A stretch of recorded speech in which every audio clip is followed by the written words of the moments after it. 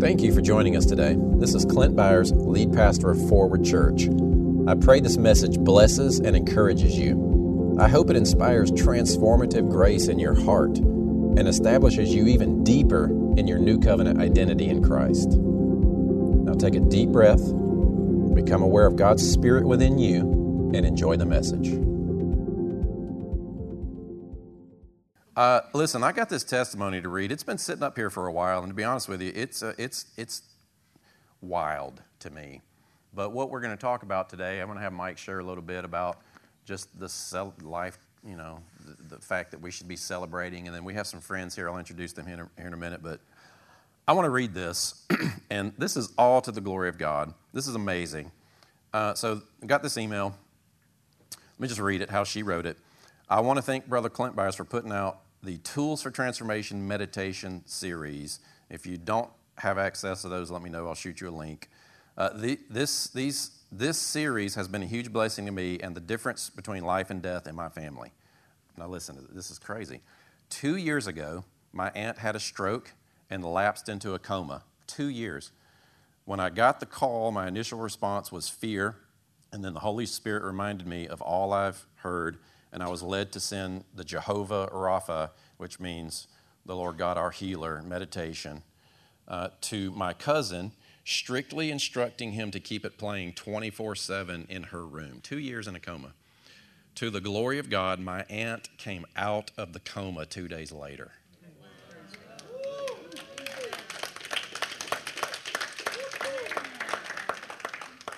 Healed, whole, with not one of her faculties compromised.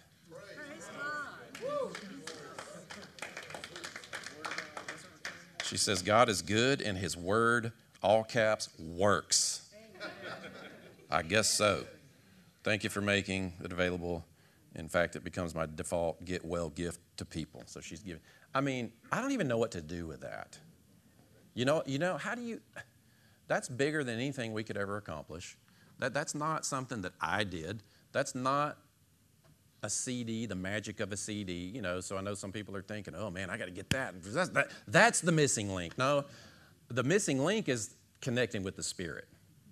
So, we could try to quantify that a little bit and look at it and think, so her spirit grabbed a hold of the word. Brian and I were talking about it, and, maybe it bypassed her mind. She couldn't rationalize it away, and her spirit connected to it. That's kind of what would make sense to us, but why do we need to make sense of it? And it might not have even been the CD, but something happened 2 years in a coma and came out with not one single problem. That's amazing. That is amazing. So, I'm going to raise the price on that CD a little bit, I think. It's like everything else. What? Yeah. Oh, wait. So is, yeah. Well, Mike, appreciate you. Y'all show Mike a little bit of love as he comes up here. Thanks, man. Do you need the podium? Or? Always. Oh, you're going to preach. Oh, yeah. No, I just lean on it. Okay. If I need to. Aren't you going to need it anyway? No, he and I are just going to kind of chat.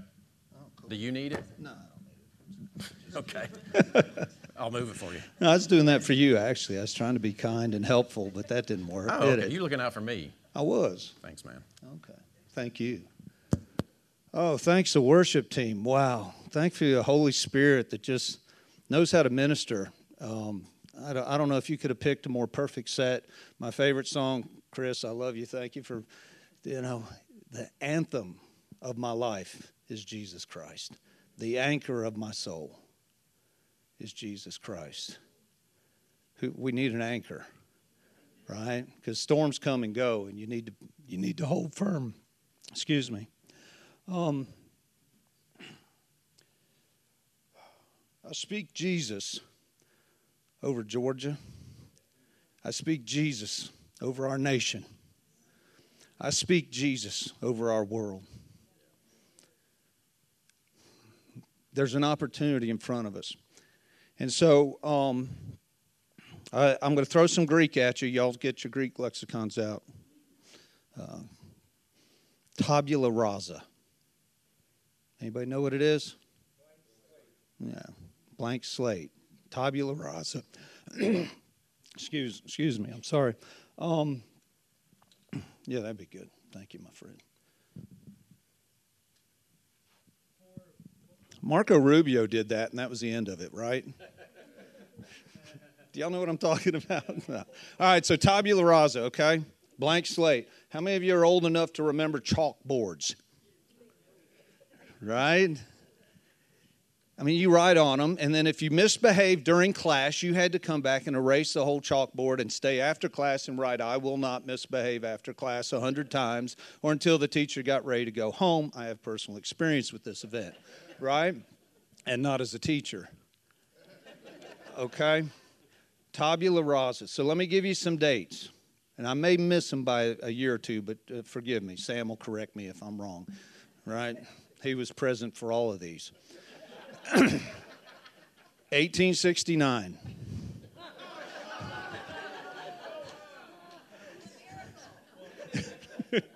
1896.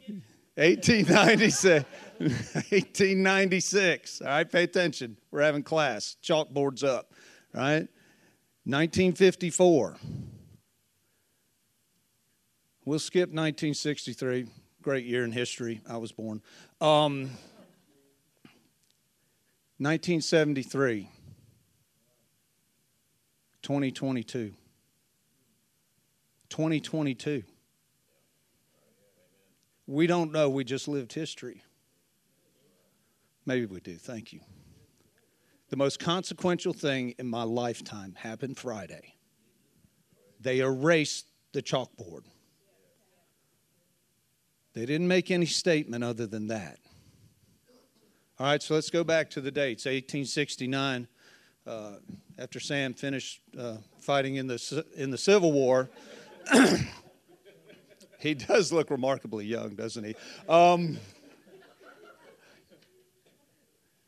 The 14th Amendment was ratified, right?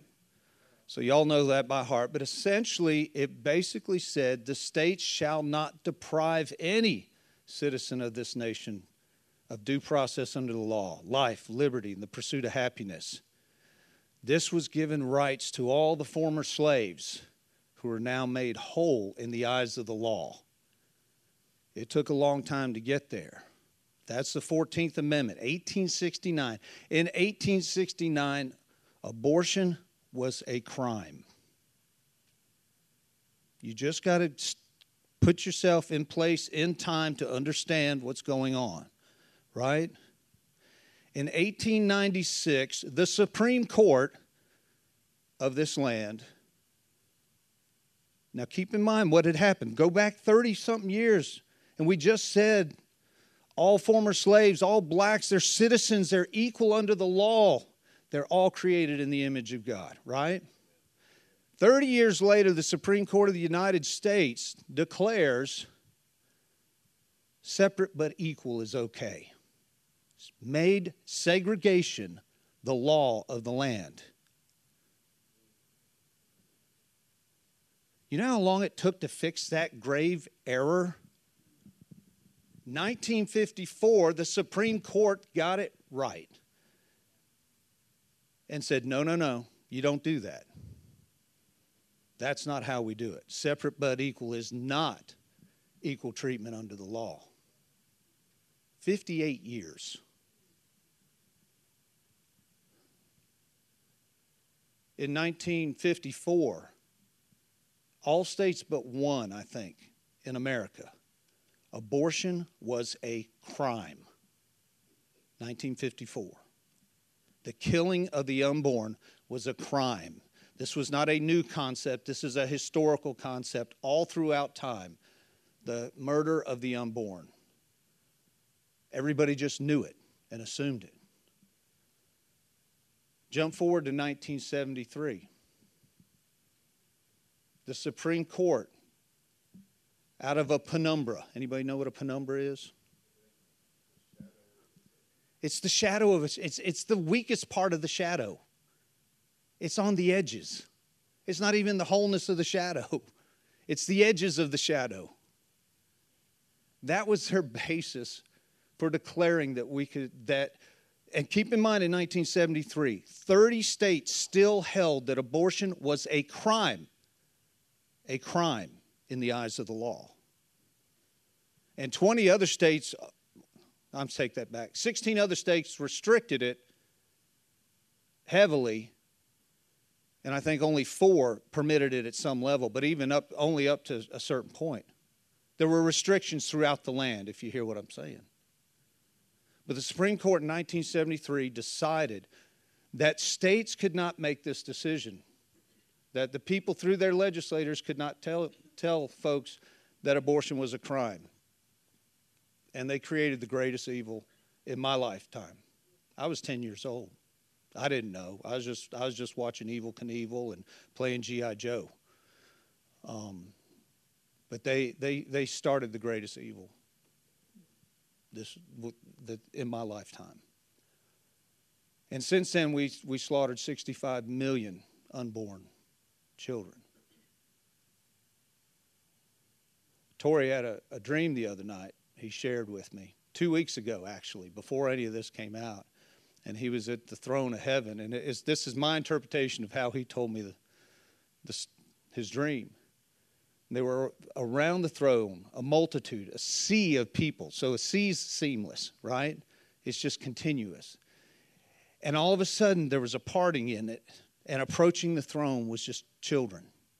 Just an unending stream of children approaching the throne.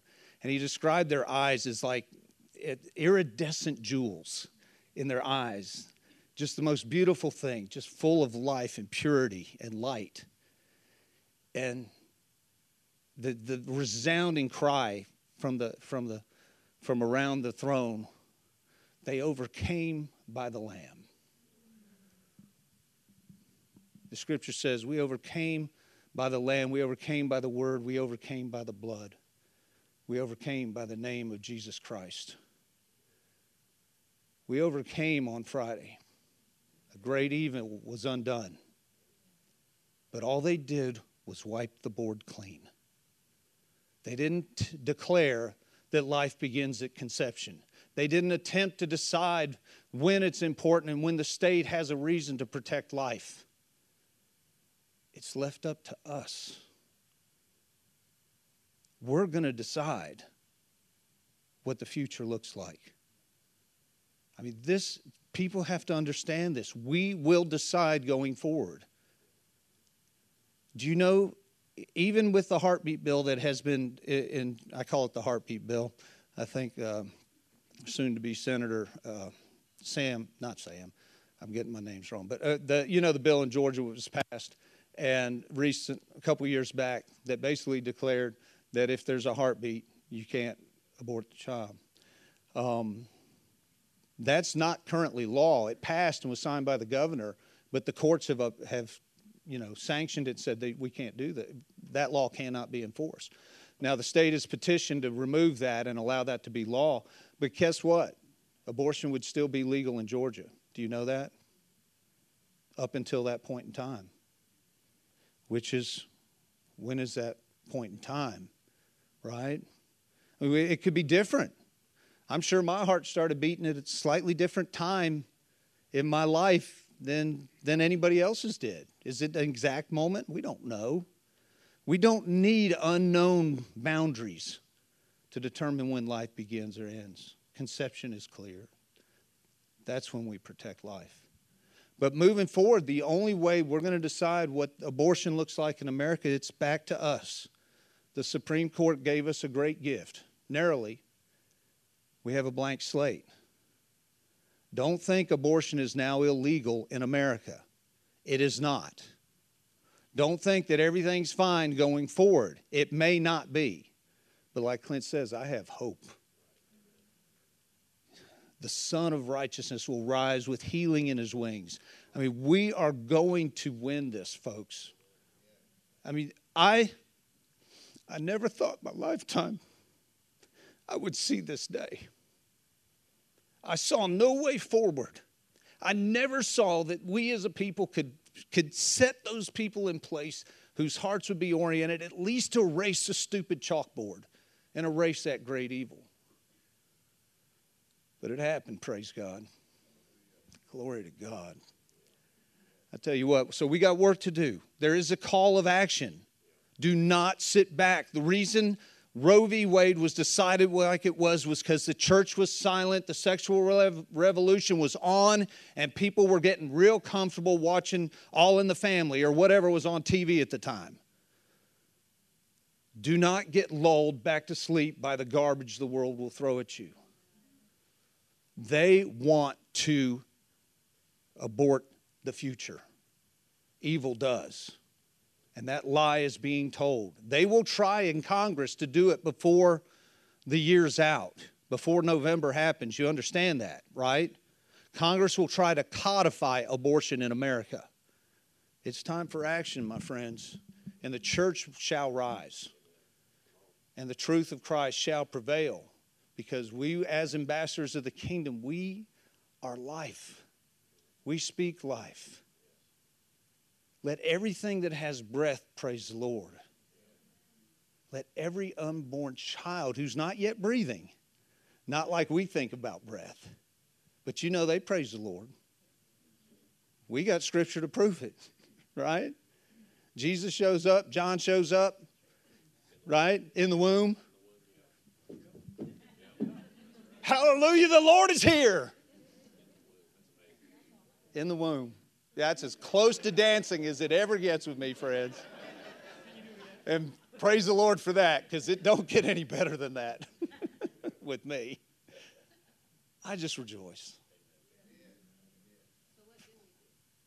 You call your legislator, you call the governor, you say, you know what happened in Missouri? I think the same day that the Supreme Court released that opinion. Abortion is banned in Missouri. 49 states to go. Amen?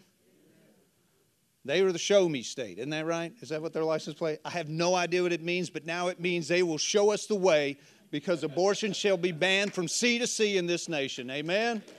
Amen.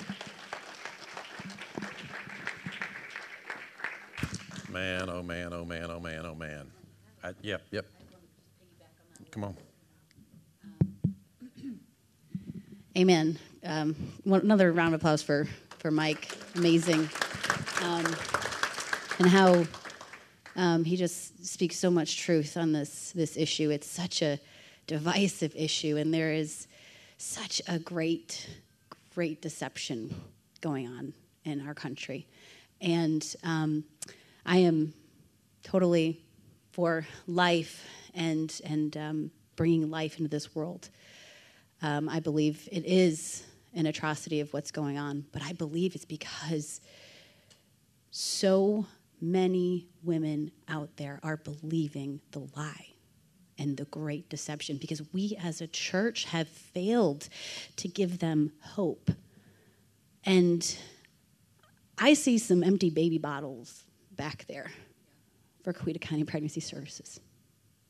And I'm not trying to judge anybody here, but I'm just saying I want to see a Coweta County Pregnancy Services on every street corner in America.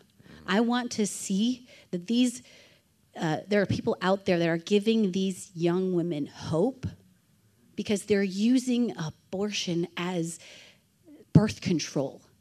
And they're using it as a way to escape responsibility, or there's so many reasons all of that happening. But I want to see the church rise up and give these young women hope. And I'm going to read something that I read this morning really quick because we serve a God who absolutely loves every single person unconditionally, every single woman, no matter what you've decided to do in your life. Right. And I want them to know that there is grace for you, there is mercy for you, and he will remove all your shame if you have ever done any of these things. And I'm going to just go through this really quick. To the woman who is pro-life, you are loved beyond measure. To the woman who is pro-choice, you are loved beyond measure. To the woman who is on the fence, you are loved beyond measure. To the woman who is heartbroken from being told she is unable to have children, You are loved and created for a purpose. To the woman who is excitingly pregnant with her 5th child, even though her family says it's irresponsible, you are loved and created for a purpose. To the woman who found out the child inside of her would cost her life and choose to abort, you are loved and created for a purpose. To the woman whose world has been turned upside down when her child's heart stopped beating inside her womb, there is endless, unconditioned love for you. To the woman who is on the bathroom floor looking at 2 pink lines after running from their abusive partner, there is endless, unconditional love for you. To the woman who has to make an impossible decision when she's told her child was not forming properly and was in extreme pain, there is endless, unconditional love for you. To the woman whose abortion haunts her every day, there is grace and incredible love for you. So I hope you know that you are loved by the Savior of the world. He understands your pain, grief, worry, doubt, and every other thing you had to go through. And you are priceless, endlessly loved in his eyes. I read that, and yes, now I don't agree that abortion is right. In God's eyes, I believe that everyone is given the right to life. But we as a church need to show these young people that there is hope. And I want to see a pregnancy services center on every street corner telling these people that there is hope and there is a life growing inside of them. And it is not a burden. It is a blessing because they've been told that it is a burden in their lives. So that's all that I had to add to that. Yeah, no, thank you. That's good. Thank you, Lauren. Because it needed to be said. The passion needs to be expressed, but the mercy needs to be displayed as well because it's touched a lot of people. And we're not going to legislate righteousness. The church is not going to forcibly take over and set up a theocracy. But standing in our ambassadorship as citizens of heaven, we can influence government. And I'm so glad that, that this incites hope in people like you. Because and I'm not couching you in this, but I see the church with this fatalistic view that God's in control and everything's just going to get darker, and so let's just not try to do anything. Let's just sit back and just wait for God to come back and whatever's going to happen. And it's going to get worse and worse and worse and worse and worse and worse and worse and worse. That's the expectation of a lot of the church. I don't want to live in that expectation. Even if bad things happen, there's a wheat and the tares scenario happening where the kingdom prevails. We're the children of Israel protected in the desert, walking out of deliverance where God feeds us and clothes us and takes care of us and there's no sick and all that. I mean, miraculous things can happen even if a darkness prevails in certain areas. But we have an opportunity, like you said, and a responsibility. Yeah. And I appreciate those of you that stay. And I want to hear your voices. This is a community of people. This is a body of Christ that God's knitting together and growing and inspiring us to increase scope of vision, to bring the gospel to this community and beyond. Amen. And to stand in who we are in Christ to affect these issues because we can. We can. It just struck me. You said you never thought you'd see this happen, and you're an optimistic guy. But it has happened. Amen? And that's our age. Yeah. We need to also be praying over these centers.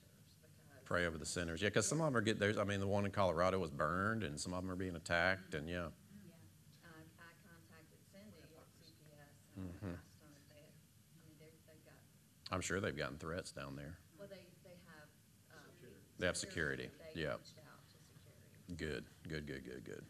And Mike is going to, keep his ear to the ground and keep us informed. And we're not a political church, but we do want to shape culture. Amen.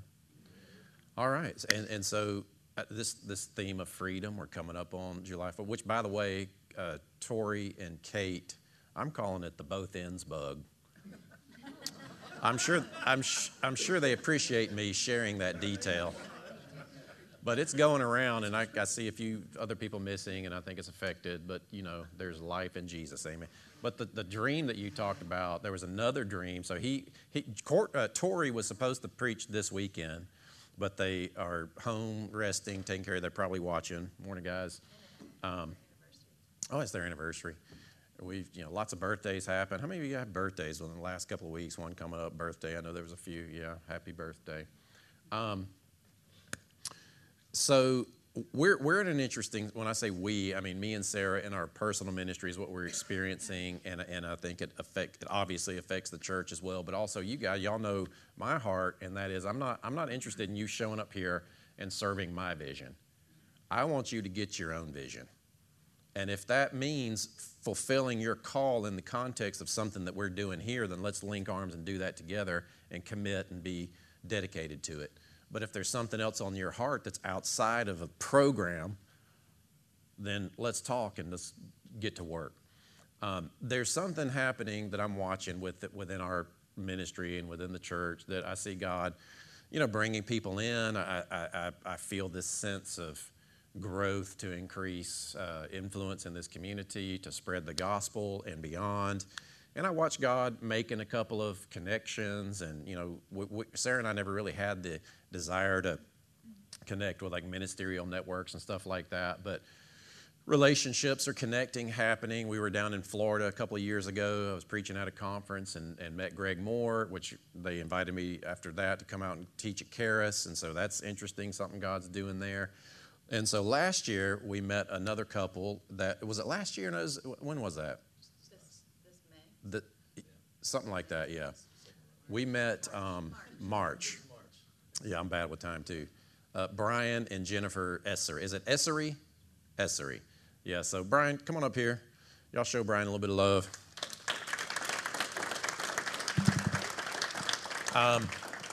It would really take a while to give you a proper introduction, but so I'll settle with worldwide famous evangelist. How's that sound? Come on over here, front and center. I don't know. Yeah, this is just one of those relationships. They showed up down at this conference, and the ministry that this guy has walked in it's pretty amazing. But you guys just showed up looking for genuine connection. Yeah. That really seemed to happen with that network. You knew Nate Tanner. How many of y'all remember Nate? Yeah. Nate's awesome. Nate's also an evangelist. And invited you in. You came down, and, so it's begun this connection. And I really didn't even know the scope of the ministry that you've walked in. So, say hello to the people. Hello. It's good to be here. This is my wife, Jennifer, over here. Yeah. Hello, Jennifer. So, they're all we've spent. Yeah. We talked, I think, for 8 hours yesterday. Oh, man, yeah. I think we talked. Well, you get two preachers together excited about finished work. It's easy to do it, right? That's right. Yeah. That's right. Yeah. So here's what I appreciate about the trajectory of what he's doing, and that is experiencing. Well, he's first off expressing his ministry on a very wide scale from a finished work perspective. Yeah. I see the finished work message growing, and it's primarily been a teaching ministry, but I see it starting to creep out into other areas, and I'm enjoying these connections and these relationships that God is putting together for I think a greater purpose than what we can see. But I don't know what's on your heart. Kind of tell us a little bit about. Well, it's interesting you said that, because I was thinking about this morning. You to the body of Christ, really discipleship is we're teaching the gospel. That's really what we're doing. Mm-hmm. Ultimately, we're teaching people what took place at the point that they accepted Christ, they were born again, the new birth, sealed with the Holy Spirit. So that's really what the book of the epistles is about. It's going back and telling people who they are in Christ. But when we're out in the world, we're declaring the gospel. Yeah. So you're proclaiming the gospel to the world. You get them saved, and then you just teach them what took place in them the whole time. So it's really the same message. It's just delivered in a different way. Mm-hmm. And it's a more simplicity when you're when I'm in India or Pakistan, and I'm talking to people who even never heard the name of Jesus. Pakistan, they're Muslims, but they've never heard the gospel. Then I'm just going to proclaim the gospel in the most pure, simple form as possible. Yeah. Yeah. So. Yeah. Go ahead. No, you go ahead. Where you go? Yeah. Well, and so. Yeah. Let's just highlight that a little bit. So we got some photos. Yeah. You were just in the Dominican Republic. You're focusing on the Dominican Republic right now. Yeah. By the end of the sessions, I think you said there was 50,000 people there. We had 50,000. You guys got those photos? So that's Brian and Jennifer. It's hard to see the distant reach. Well, there. You can't. Yeah, it goes way beyond the. And then go ahead and put the other one up where it's just him. Yeah. Yeah. So, and you were the sole evangelist. Let me ask you this: how many? You've been doing this for 20-something years. 23 years. 23 years. Yeah. How many of these larger scale type of crusades have you done? Oh, geez, we're probably.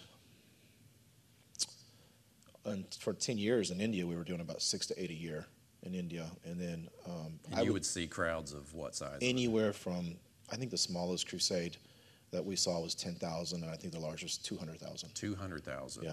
And then what do you see as a response to that? What happens in those? Well, the gospel's kind of simple and it's easy. Like everywhere we go, we see 95% of the people respond to receive Jesus, and most of these crusades, by the last 2 or 3 nights of the crusade, we're seeing anywhere from 70 to 90% of the people instantly healed. Completely and healed. Spend hours hearing testimonies. Yeah, and these are people that So this crusade we just did in the Dominican, our last night was on Saturday night. We had about 50,000 people on the last night. The town had 60,000 people. So almost the entire town was at the crusade. Yeah. All the business was shut down. There might have been collectively 2,000 actual Christians in that city. So you do the math, you figure out that's a lot of unbelievers there.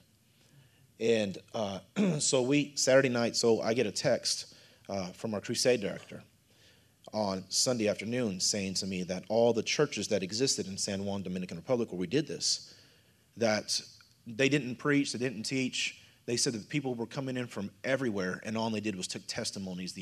All the churches just took testimonies, and they just presented the gospel and pray for people again. So the churches were packed. They were calling each other. The pastors were saying, we have nowhere to put people. Do you have somewhere? So people were out in the streets. So what people don't understand about these crusades when they see the power of God is it changes entire regions. It changes entire cities. I was just sharing with your pastor yesterday that we were in a place called Sudarpet, Andhra Pradesh, India. And this is a crazy story. Do you mind if I tell the story real quick? Go ahead. Yeah. So I won't tell all the story, but I'll tell this part of it. I had somebody who had challenged me about the effectiveness of crusade evangelism. And literally the day before this took place. And the very next day I walk into a pharmacy, and there's this young man there. It's an Indian young man. And I walked in, and I said, hey, man, are you from India? I was going in there to buy some water. And he goes, yeah, I'm from a town that's 300 kilometers south of Hyderabad. Well, in 2006, I flew into Hyderabad, and as we were driving out of Hyderabad to go to our crusade place, there was a small sign on the street that said, Sudarpet, 300 kilometers. I never forgot that sign. This is India. This is in India, yeah. The image just stuck in my heart. And so when he said that to me, this was 2011 or 2012. He says this to me in 2012. I remember in 2006 seeing that sign. So I said to him, I said, you're not from Sudarpet, are you? And he goes, how do you know where Sudarpet is? No American knows this place. I said, I've been there before. He goes, no, you haven't.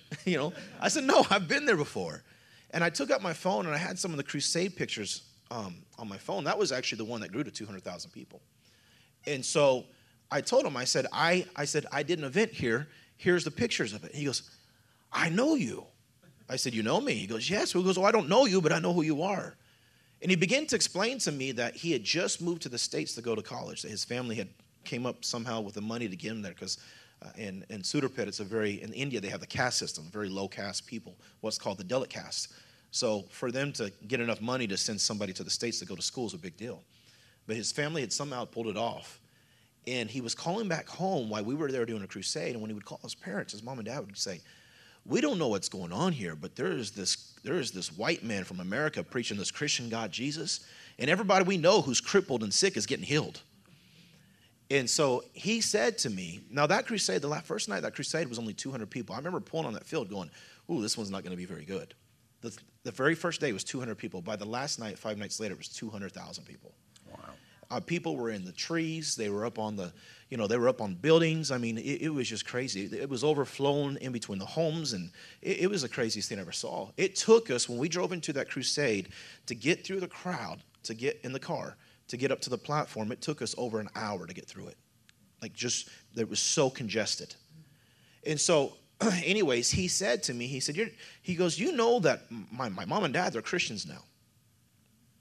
I said, oh, that's great. He goes, all the people I went to school with, they're Christians. And he goes, all the villages there, they were all named under basically Hindu curse gods. They were, and the witch doctors there had people in a lot of fear. And he said, but now all those surrounding villages, he says, they've all changed their names. They no longer have Hindu God names, but they have Christian names. He goes, that whole region now is a Christian region. Wow. And he Praise goes, God. I've been thinking about becoming a Christian, but I don't know how. And I said, well, I can help you with that right now. Yeah. And so I end up leading this guy to the Lord right there. And literally the day before, there was a guy, another minister. It's kind of a long story. I guess I'll tell you this part of it. At a banquet, at a fundraising banquet, I'm sitting at the table with about 8 other ministers. And he's got a school, a Bible school in India, and he's talking for 30 minutes about, how crusade evangelism doesn't work, and you shouldn't, it's a waste of time, don't put your money into it. And at this time, I'm both pastoring a church and I'm still doing crusades. And now I'm just traveling again. And so when he got done saying all this, he asked me, well, what do you do? Well, I had 2 options. I could say I pastor a church, or I could say I'm a crusade evangelist, and if you get to know me very well, you know which one I'm going to pick. So I said, well, it's kind of funny. I actually do crusades in India, So it was awkwardly quiet, but, I was gracious and said, hey, it sounds like you're doing a great work and everything. But I went to bed that night, and the devil was just trying to blast, give me thoughts. Like, have I been wasting my time? Is this guy right? And then the very next day, I walk in, I see this young Indian man who tells me the impact of a crusade we'd done 6 years ago. That's amazing. And he's literally working next door to my church. Yeah. So, the finished work, whether it's being taught or whether we're declaring it to the lost, it produces fruits. It is the power of God of salvation. Amen. Yeah. So, man, there's a lot to talk about. And I think this relationship is just beginning. There's going to be some things to work together. How many of you would want to go on something like that? Yeah. Yeah, absolutely. So, and that's what you're working on. You want to raise up other evangelists and take people, mostly focusing on Dominican right now. But let me ask you this before I forget. Yeah. So ministering, and I've been thinking about this. There's the demonstration of the Spirit primarily in 2 different facets. One is the fruits of the Spirit. Yes. And one is the gifts of the Spirit. Yeah. And I have a pastoral, apostolic mindset, maybe, in the sense that I love coming in week after week, hearing what's going on in your lives. I want you to personally experience the fruit of the Spirit in your life, so that also you will then walk in the gifts of the Spirit. But it takes the body rising up together to step out into the gifts and cultivate that. We've started this equip thing, and just highlighting that a little bit, and we've seen some pretty amazing miracles. I mean, I just read this woman came out of a coma 2 years. Awesome. That's amazing. Yeah, and I just sat and recorded something on my computer. But so I'm excited to watch the fivefold, and we got an evangelist here. Look at him; he's chomping at the bit. He's ready to go. He stopped me in the hallway. He's about to tear the chair up. All right, he's already asking to go. And then Tori also. Tori's watching online. So isn't it interesting? God made Tori sick so we could have this conversation. We'll help you out with your doctrine. But you notice they laugh at that, I right? know. So obviously that's ridiculous. But anyway. So here's the question I have. Walking in the power, seeing the fruit of the supernatural, walking in miracles, what's the difference? Because you've come out of a few different kind of backgrounds, got a hold of the finished work years back. You're aware of Jim Richards and Andrew Womack, and there's more connection happening there. But so ministry, and a lot of people that you've seen minister, the crusades, because you do hear of these types of meetings happening overseas, and one of the things that you hear is it's easy. So 2 things: it's easy. They say it's easier to see miracles overseas. So maybe comment on that. But then also this idea of ministering out of the finished work perspective versus the intercessors coming in and praying ahead of time and convincing God to move, and all the work and striving that gets put into hosting an environment like that. Well, okay. So I'll address the first question first. I will say this. And not from a legalistic, perspective, but people have been saying this for years. It's easier to get miracles there than it is here. Well, if you say that long enough, that's your expectancy. Right. My wife will tell you that we spend more time ministering in the States than we do overseas, because it takes a lot of money to do these crusades, and it's here where we're preaching and people are partnering and getting behind what we're doing, and we're doing miracle healing meetings and teaching people how to get miracles. I mean, just in the last year, we've seen people healed of stage 4 cancer, somebody come out of a wheelchair that couldn't walk, somebody with OCPD that sorry, I always say it wrong, that could not breathe at all. I mean, completely healed. We're seeing, we've seen so many phenomenal miracles here in the States. I can't even remember them all. I mean, and one of the reasons is because we just don't accept that expectation. Like, we're not going to accept that. That's just our attitude. We're not going to do it. But now, you asking regarding from a finished work, I'll tell you two things real quick. I think that if you've been in the body of Christ long enough, if you've been in, full gospel, I'll just put it that way, all inclusive, if that works, whatever that is. And I know you guys are finished work people. We're finished work people. I have been since 1997. So, I've been preaching this since 1999. I've been in ministry full time. That's all we preach is finished work. And of course, I go back and listen to some of the stuff and realize, well, there's still a lot of mixture in that. I don't know if we ever get rid of that completely. We're on a journey, right? But the thing is that I think, though, if you've been in church long enough, one of the things that we've done, even as grace people, sometimes I think we still accept this idea that miracles are hard, healing is hard, faith is difficult. And so years ago, God really began to deal with my heart about that. And what happened was I was actually doing a pastor's conference, and I was teaching these pastors on how to work miracles and to evangelize. There was about 1,000 pastors here in my 20s, and one of the pastors gets up and he leaves and he walks away about 100. It was in a tent, and he walks away about maybe 100 meters away, and he falls over dead. And I just literally got done making a comment. It was the last session of that morning, about raising the dead. I didn't mean it to turn into an object lesson. So they come running to me, and they're like, Brian, we need to come quickly. The pastor's in trouble. When the pastor's in trouble, at this point, I don't know what's going on. So I go over there, and of course, I just got done teaching them they could all do this. But, of course, because I'm the guy with the microphone, they run to me to do it. So I walk over there, and here's this pastor. I mean, he's dead as dead can be. I mean, he's released on himself. He's not breathing. We had 2 doctors there with us. I won't go into all the reasons why. They have declared he's gone. Nothing's happening.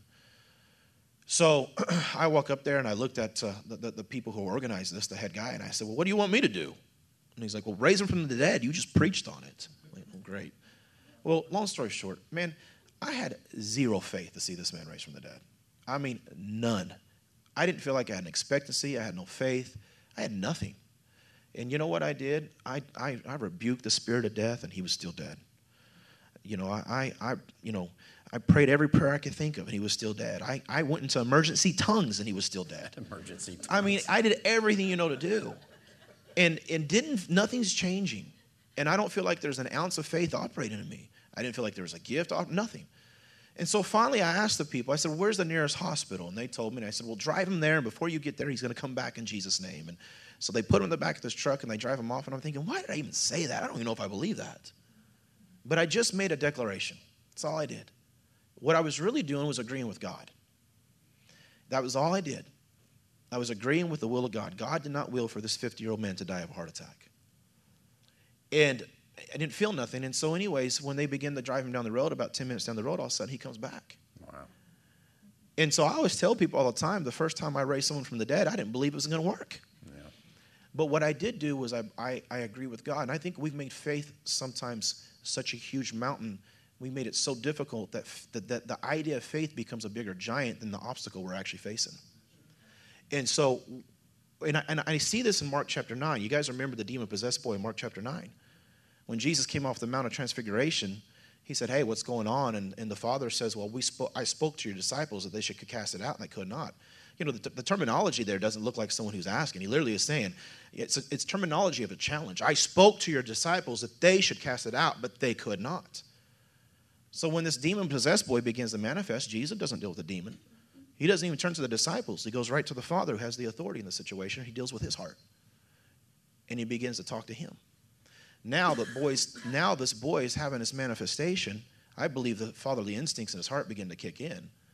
Matter of fact, the scripture says he was there with the Sadducees. So, I don't know whether he was one, but he definitely was rubbing elbows with them. He had their tradition and the religion pushed down him. So this is a challenging situation for the disciples. This is not a good healing meeting they showed up to with great expectancy. You follow me? Mm-hmm. And so Jesus deals with the Father, And the Father then says, if you can do anything, please help us. And Jesus says, if all things are possible for those who believe. And we stop there and we praise and we shout and we go, that's right, all things are possible who believe. And then the person struggling that believes is going, man, I don't know if this is going to work for me. But the Father says something very honest to Jesus. He says, Lord, I believe, help my unbelief. What he's basically saying is, I want to believe, but I'm having a hard time. I've been dealing with this thing since childhood. This thing's been right in my face, screaming at me. I'm struggling here. Jesus didn't stop and teach him great lessons to have great faith. He said, I'll work with that, and he got the boy delivered. And so one of the things that day, whenever that man that came back from the dead made me realize is we're putting way too much pressure on ourselves. Yeah. Way too much. When all that God really needs is our agreement. If you, in faith is not the absence of fear. Faith is simply moving forward in spite of fear. I mean, we see that in the life of Paul in 1 Corinthians chapter 2. He just went to Athens, completely failed for the first time in his life. He never went and not had results. That's where he preached on the unknown God. It was when he got away from preaching the simple gospel, got into a really nice intellectual message, got no results. Now he's going to the Corinthians next. And he later on writes them and said, when I came to you with much fear and trembling. But I determined to know nothing among you but Jesus Christ and him crucified. Back to the gospel. So that your faith would not be in persuasive words of man's wisdom, but in power and demonstration of the Holy Spirit. His faith went back, I'm going to get back to preaching Jesus and him crucified. And it worked. And so what I tell people all the time is, there's a lot of times that I don't know whether something's going to work or not. My faith is not in my ability to muster up great faith. My faith is not my ability, and my faith is not how much I've prayed before. My faith is in the message of the gospel. Right. That if I preach Jesus Christ and him crucified, I know whether it's in a church meeting and I'm teaching it to somebody or whether I'm declaring on a stage in front of 100,000 Muslims, it doesn't matter. God confirms that message. Amen. So we say all the time that it's not the messenger, it's the message. But if you don't understand the finished work, one, you won't believe that. You'll believe it's up to you and your anointing and your gifting and your calling. And we got entire bookstores that got all kinds of books about that stuff. I say all the time that, of course, now it's all online, but back when we had bookstores, there should be a big sign that says, warning, this could be hazardous to your spiritual health, right? Because it gets people back in dead works. But when we truly understand that it truly is Jesus Christ and him crucified, then we will see this. When we truly place our trust in that, that's where we're going to get Book of Acts results over and over again. Man, come on. Yeah. Praise God. Yeah. I'll tell you one more quick story, and I'll do this real quick. Yep. I took a team of people years ago down to Montego Bay, Jamaica, to suffer for Jesus. And that's a tough place to crusade. That was a tough crusade to do, I'll tell you. But and we were all in our 20s, and I mean they were like, I'm like 23 and they're 20, and I'm taking them all down there, and I'm their leader, so that's trouble right off the bat. But we were doing street crusades. We brought a little sound system in there, and we would play reggae music, and I insisted it was non-Christian because I had gotten a hold of finished work and I wanted nothing. Yeah. So, anyways, we played this reggae music, and people would gather around and see these, American white people. What are you guys doing down here? And we'd get up and preach the gospel. And we'd been doing this for like 7 nights, and the crowd kept getting a little bigger. By this point, it was like 1,000 people were showing up, and we were seeing miracles in the streets doing this. We'd get up and yell, free miracles, and they'd all get, what do you mean free miracles, Yeah, it was great. So that's how I actually started doing crusades, getting in the streets and yelling free miracles. And so, true story. So anyways, we're there. Well, we had this one girl there. Man, she was just a problem. I think her parents sent her on the meet that to come with us. She didn't want to be there. She had an attitude. Well, we have a book that we will give people called The Wonderful, Powerful Gospel of Jesus Christ. It's literally a book that trains people how to preach the gospel in a crusade setting. And so we had told everyone, memorize the gospel message in there. And each night we were letting young people share the gospel. And we were letting people preach in the crusade. It was a training crusade. And it was her turn to do it. And she got up there and she got her microphone and she just put her hand on her hip. And she's like, I guess it's my turn to do this tonight, so I've got to preach to you. I'm not joking, she says this. And she opens up this book and she starts reading it from the book with an attitude. I was so mad. I mean, and I'm in the back of the crowd, and so one of the other guys was what we call in the crusade MC in it. And I went straight to go get the microphone. The Holy Spirit goes, Brian, stop. He goes, I'm going to show you that the gospel is so powerful it will stand on its own 2 feet, even when someone preaches it from the wrong motive. Mm-hmm. We had the best miracles that night. Praise Ashley God. shared it out of a book. Anyways, God. I was Yeah. a lot. Sorry, man. No, that's Yeah. good, man. I appreciate it. Yeah. It made me realize this really is not about you. Well, and it Yeah. right. And so it demystifies Yeah. the special anointing people. Yeah. God has anointed me. I have a healing anointing. No, you don't. Yeah. Well, if you do, so does every other believer. Sure. Right? We are complete in Christ, and that's the difference. And Yeah. so, I know that you want to train up evangelists in that message, knowing their completeness in Christ, but there is an element of training and activation and Absolutely. legitimate impartation of stirring things up. Mm-hmm. But I want to say this too, because I know I can feel it. It's like you want to believe, but then you start thinking about your past and what you've seen. You get excited. Amen. I see it's scriptural, but I'm still hurting from this loss I have.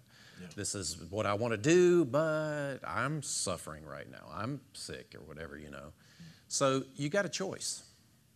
How are you going to respond to hearing something like that? What are you going to do?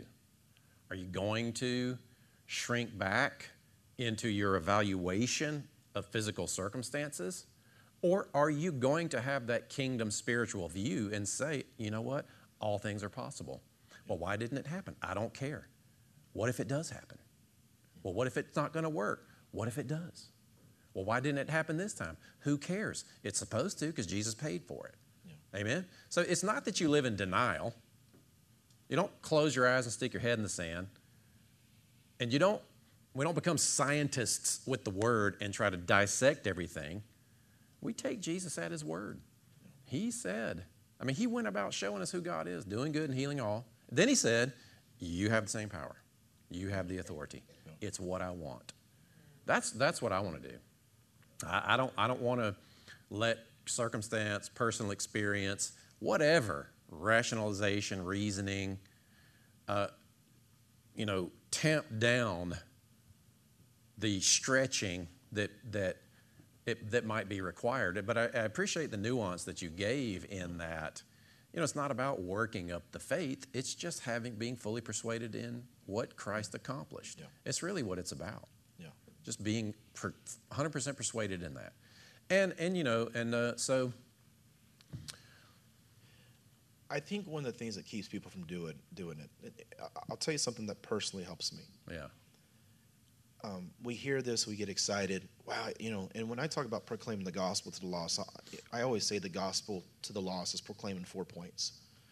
It's the virgin birth of Jesus. It's the life of Jesus, demonstrate the will of the Father by forgiving and healing all.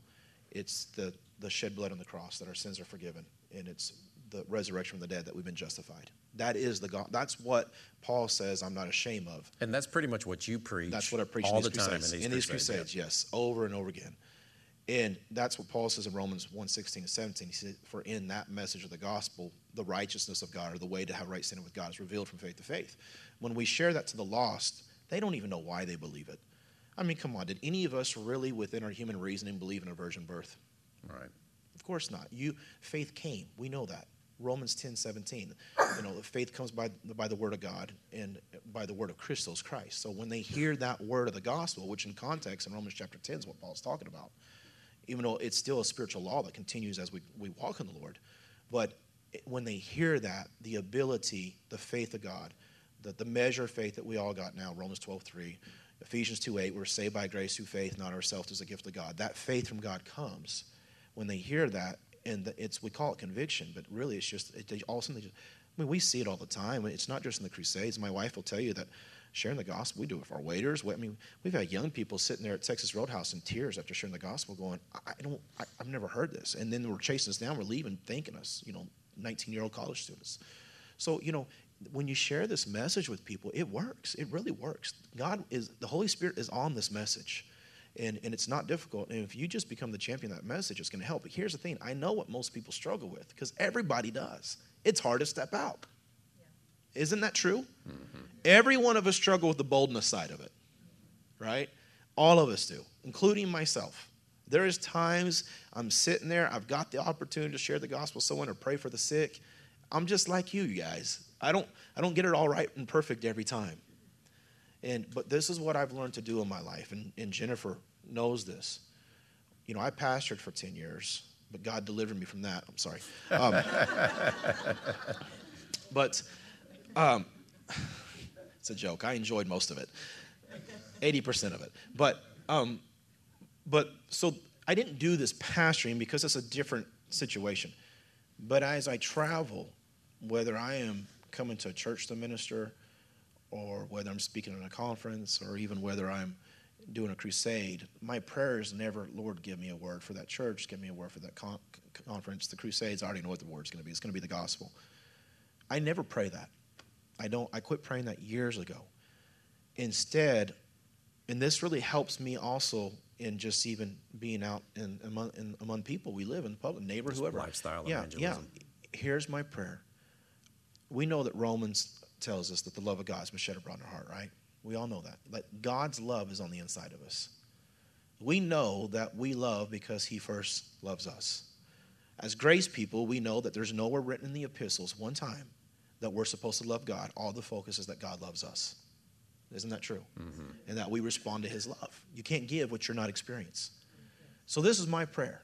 Lord, let me experience a revelation of your love for me, so the compassion, the capacity of compassion in my own heart will be stronger for them. Yeah. Amen. Because at the end of the day, it is love that overcomes fear. Every time. And so when I go into a church, my prayer for that congregation and for that pastor, even when I come to ministers, Lord, don't give me a word in season. Lord, give me a love for that pastor and his congregation. Because if I'm praying for that, whatever word they need is going to be available and activated in me. Right. And I think this is just something that I've been living by for the last 15 years. And it has sincerely helped me to overcome fear and become bolder, because it took the focus off of me, and I really began to focus and see people how God sees them. And it made it easier to be bold. And the bolder you are, the more you're going to see. But the strength of your boldness is knowing God's love for you and being able to love people the way he loves people. Yeah, man, so good. Yeah. Well, I'm excited to be connected, stay connected, and watch the relationship grow. It gives me an increased scope of vision. I have to say that's something that has been a fruit of watching what God is doing in my personal life, mine and Sarah, and the church also. Whether y'all realize it or not, this body is an example to a lot of people out there that are in this message, and they're trying to structure and organize their churches in such a way that's built on freedom, that's built on serving in your passion.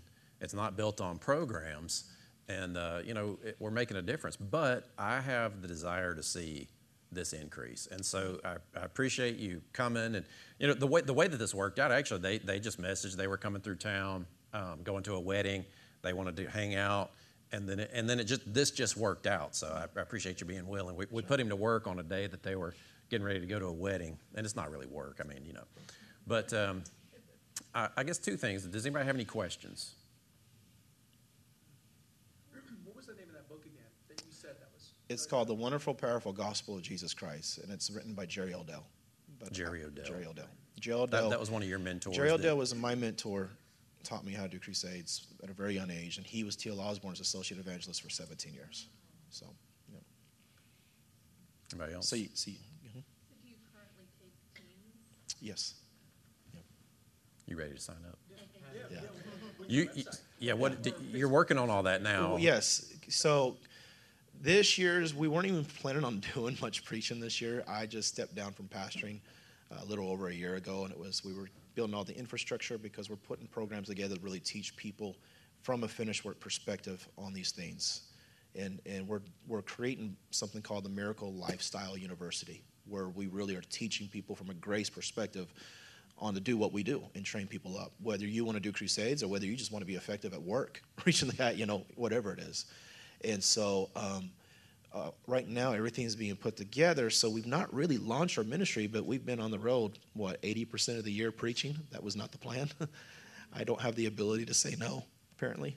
And so but we love it because we're seeing what God is doing. It's great. But the website is just real simple. It's brianesringministries.com.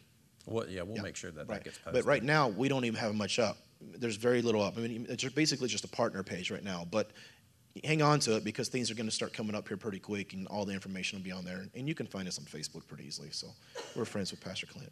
So Anybody else?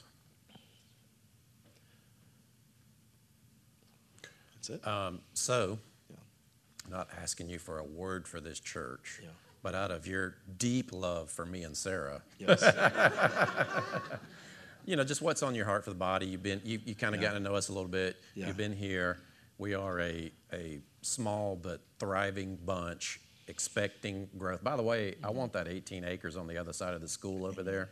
Let's just go ahead and believe for that. Yeah. That's a perfect spot, is it not? It only costs about $4.5 million, and then we need another $5 million on top of that. So somebody go ahead and write a $10 million check. We'll just make it happen. But I don't know. Is there anything on your heart about that? Yeah, it's, I don't know if it's necessarily just, well, let me say this to you. God has put a very unique gift in you in the fact that you can meet people both at a spiritual place and an intellectual place. It's something that most people struggle with. You can go to the intellect and get past people's human reasoning still. And so what I believe the Lord showed me about you over this weekend, and I've talked to Jennifer a little bit about it, but I believe that God is calling you to reach into an intellectual community where most people struggle to go. Because once they go there, oftentimes they get into the human reasoning to the point that the power of God stops. But you have something in there where you can demonstrate and still meet them at an intellectual level. And I'm not necessarily talking about Christian apologetics. That's not what I'm talking about. Mm-hmm. It's just the way that you can teach things and reach things. There is a great leadership in this man. I mean, phenomenal leadership in this man. I hope you guys realize that.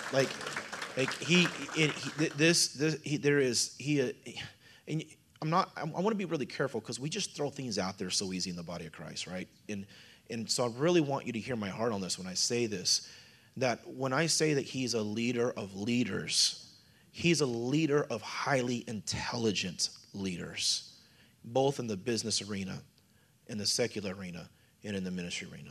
And I think God's going to be bringing some people across your path. Get ready for a lot of engineers and things of that type that God's going to bring, that also in entrepreneurs that also are going to help you guys finance what it is that God's called you to do in this product. Awesome. Yeah, that's what's in. And so I've thought, I heard you minister one time, and I looked over to Jennifer. I go, this is my kind of guy, man. He is a deep thinker. I like him, right? I love that about him and appreciate about him, because I don't think that being a believer and being a person of faith and a finished work and being a Christian and believing in the supernatural means we got to get weird and turn off our brain. Amen. We can actually be naturally supernatural. What I mean by that is we can get results without scaring everybody off. Yeah. Amen. I like to use the word to demystify the things of the Spirit. Yeah. And so I appreciate that. Man, we're really glad to know you. Yeah, we're excited. You and Sarah. So do y'all just kind of sense a sense of purpose maybe? So we talked, and we won't go into the detail now, but I'm excited about what you're building, because it'll be something that our people that have that desire for evangelism can tap into and see it facilitated, and we cultivate it and nurture it with some training that we may not necessarily have in place here, but somebody that's been there and done that, right? Yeah. And the opportunity to go out and get the training. Yeah. So, we'll just walk it out. What was your name again? Mike. Mike, I just want to let you know I'm from Missouri, and I can tell you what the Show Me State means. We don't talk, we do. We don't talk, we do. We do. Missouri's like, I don't want to hear about it, I don't want to see it. That's why they were the first one to sign it in, I'm telling you. That's the mentality. And on that word, let's not talk, let's do. Yeah. Amen? Yeah. Let's not just talk. Let's not just understand grace. Let's watch the demonstration of it. It was supposed to. I think that we had a tendency in the body of Christ, because we came out of so much works mentality. We came into grace and went, oh, somebody give me a bean back chair and a bag of Cheetos and let's watch some TV type thing, right? And it's like not understanding that grace didn't mean we got lazy. It just meant we did everything from a place of rest. Joseph Prince says it very well. He said, grace is not inactivity, but it is spirit-led activity. And I like to say that it's spirit-led and spirit-empowered activity to do what we're called to do, knowing the whole time that God is pleased with us. Man, that's so good. So good. Yeah. Would you pray? Sure. Yeah. Father, in the name of Jesus, Lord, we just thank you so much for your goodness. And Father, we thank you that your Spirit lives on the inside of us, that you're big in us, Father, that the God of the universe, the creation of all things, the ones whose word holds it all together, actually dwells and abides and lives inside of us, and we are carriers of everything you are, Father. And Lord, we thank you that this morning, that our hearts are continued to be stirred with the understanding of the potential that is in us, and with the love of God that dwells in us, to be moved with compassion for what the purpose of that potential is. And Father, we just declare this morning, that we will be ambassadors on behalf of the living King to see your will accomplished and done on the earth, Father. Totally confident in your character, knowing your will, knowing your goodness, Father, and being able to see people through the eyes that you see them, Lord. Be able to see people through compassion and love. And Father, right now we thank you. Right now there's a lot going on in America. And even with this victory, Father, of life, that you would help us as a church to speak truth, to speak what's right, but to love people who oppose us, Father. To love people who oppose us and to demonstrate to them that God loves them. Yeah. And Father, we just thank you for the favor that is on this church, on Pastor Clint and Sarah and this congregation. And that, Father, that you have put a sphere of influence, a destiny on this congregation and on this leadership and on Pastor Clint and Sarah that is only for them. And we thank you, Lord, that they thrive in that, rest in that, realize that as they step into that, Father, that they step into that rhythm of grace, Father, that just begins to lead them into the things specifically that you've placed on them to do. That, Father, they do it from a place of rest, from a place of easiness, even in the midst of things coming against them, Father. And Lord, we just give you all the praise and all the glory in Jesus' name. Amen. Amen. Amen. Amen. Thanks, man. Yeah. Appreciate it. Just give him a little bit of love.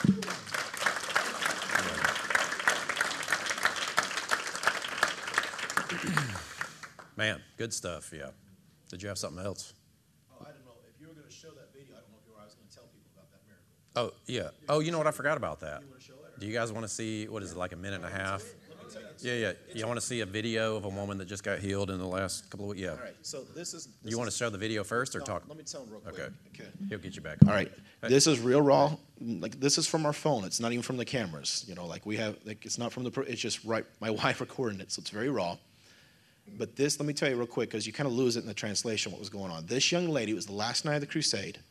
She'd come to the crusades, and she'd had tumors, massive, huge tumors all over her chest, around her sides, and around her back. And she said that her clothing laying on her would just keep her in pain. She was in extraordinary pain, constant pain.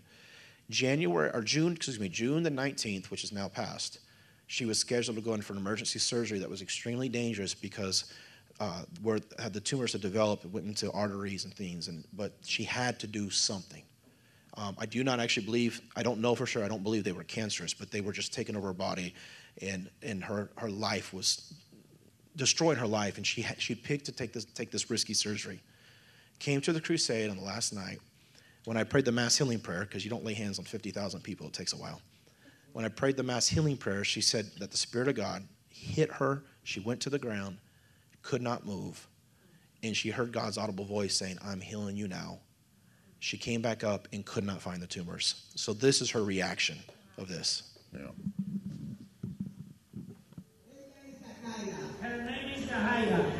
Con más de 6 años, For more than 6 por years, quiste en los senos. with growth tumors in the Ella breast. no se lo podía tocar. She couldn't even touch Pero them. esta noche, But tonight, ella a través de oración, through prayer, ella cayó she y él cayó para atrás fell down on y the él ground escuchó una voz que le dijo, and heard a voice eres that sana de said, los quistes, "You're healed from the tumor porque iba a ser operada because you were el in the 29 surgery." de este mes que venía. The 19th of December, and you were looking for the tumor. He's so happy.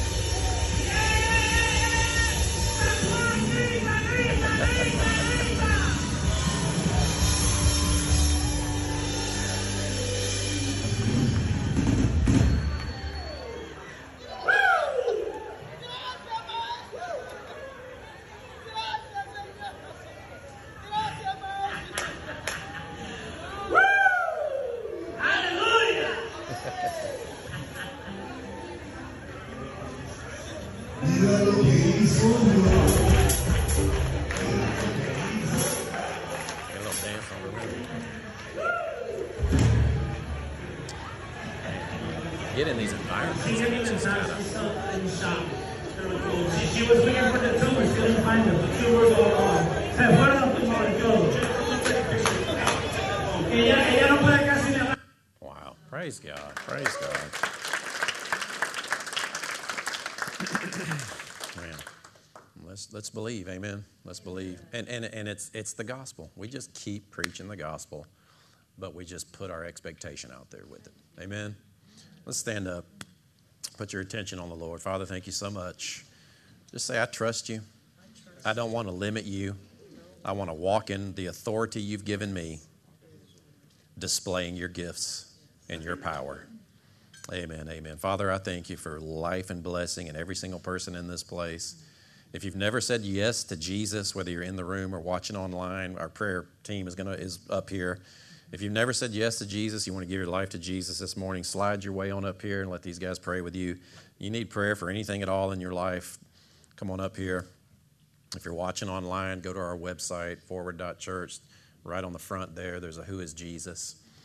Father, I thank you for the people in this room, people listening, that they're stirred, that their hearts are expectant, that we are dependent on the Spirit within us and not in the capacity of our own faith, but that faith is a gift that works through us, and we just say, yes, Jesus. Yes, Jesus. And even in the area of our finances, Lord, we want to trust you because you promised to Abraham that your family on this planet would be so blessed that we would be a blessing to the nations, that it would draw people to us to teach them your ways. That's what we want to do. We don't give to get, but our heart's directly tied to our finances, so we just cultivate generosity, not out of compulsion and not out of manipulation, but because we want to increase the capacity of our heart to receive, we give out of generosity, not out of obligation, but out of just a response to the goodness that you've displayed to us. So, Father, I thank you for every person in this room right now, that you're increasing the power to get wealth within them, that you're strengthening their confidence, you're changing how they see money, you're helping them depend on you as their provider beyond what the ledger sheet says and beyond just where they are in their jobs. Father, I thank you that you're increasing our capacity to trust you to be our provider in supernatural ways. Do you say yes to that? Yes. Thank you, Father, in Jesus' name, in Jesus' name. Amen, amen, amen.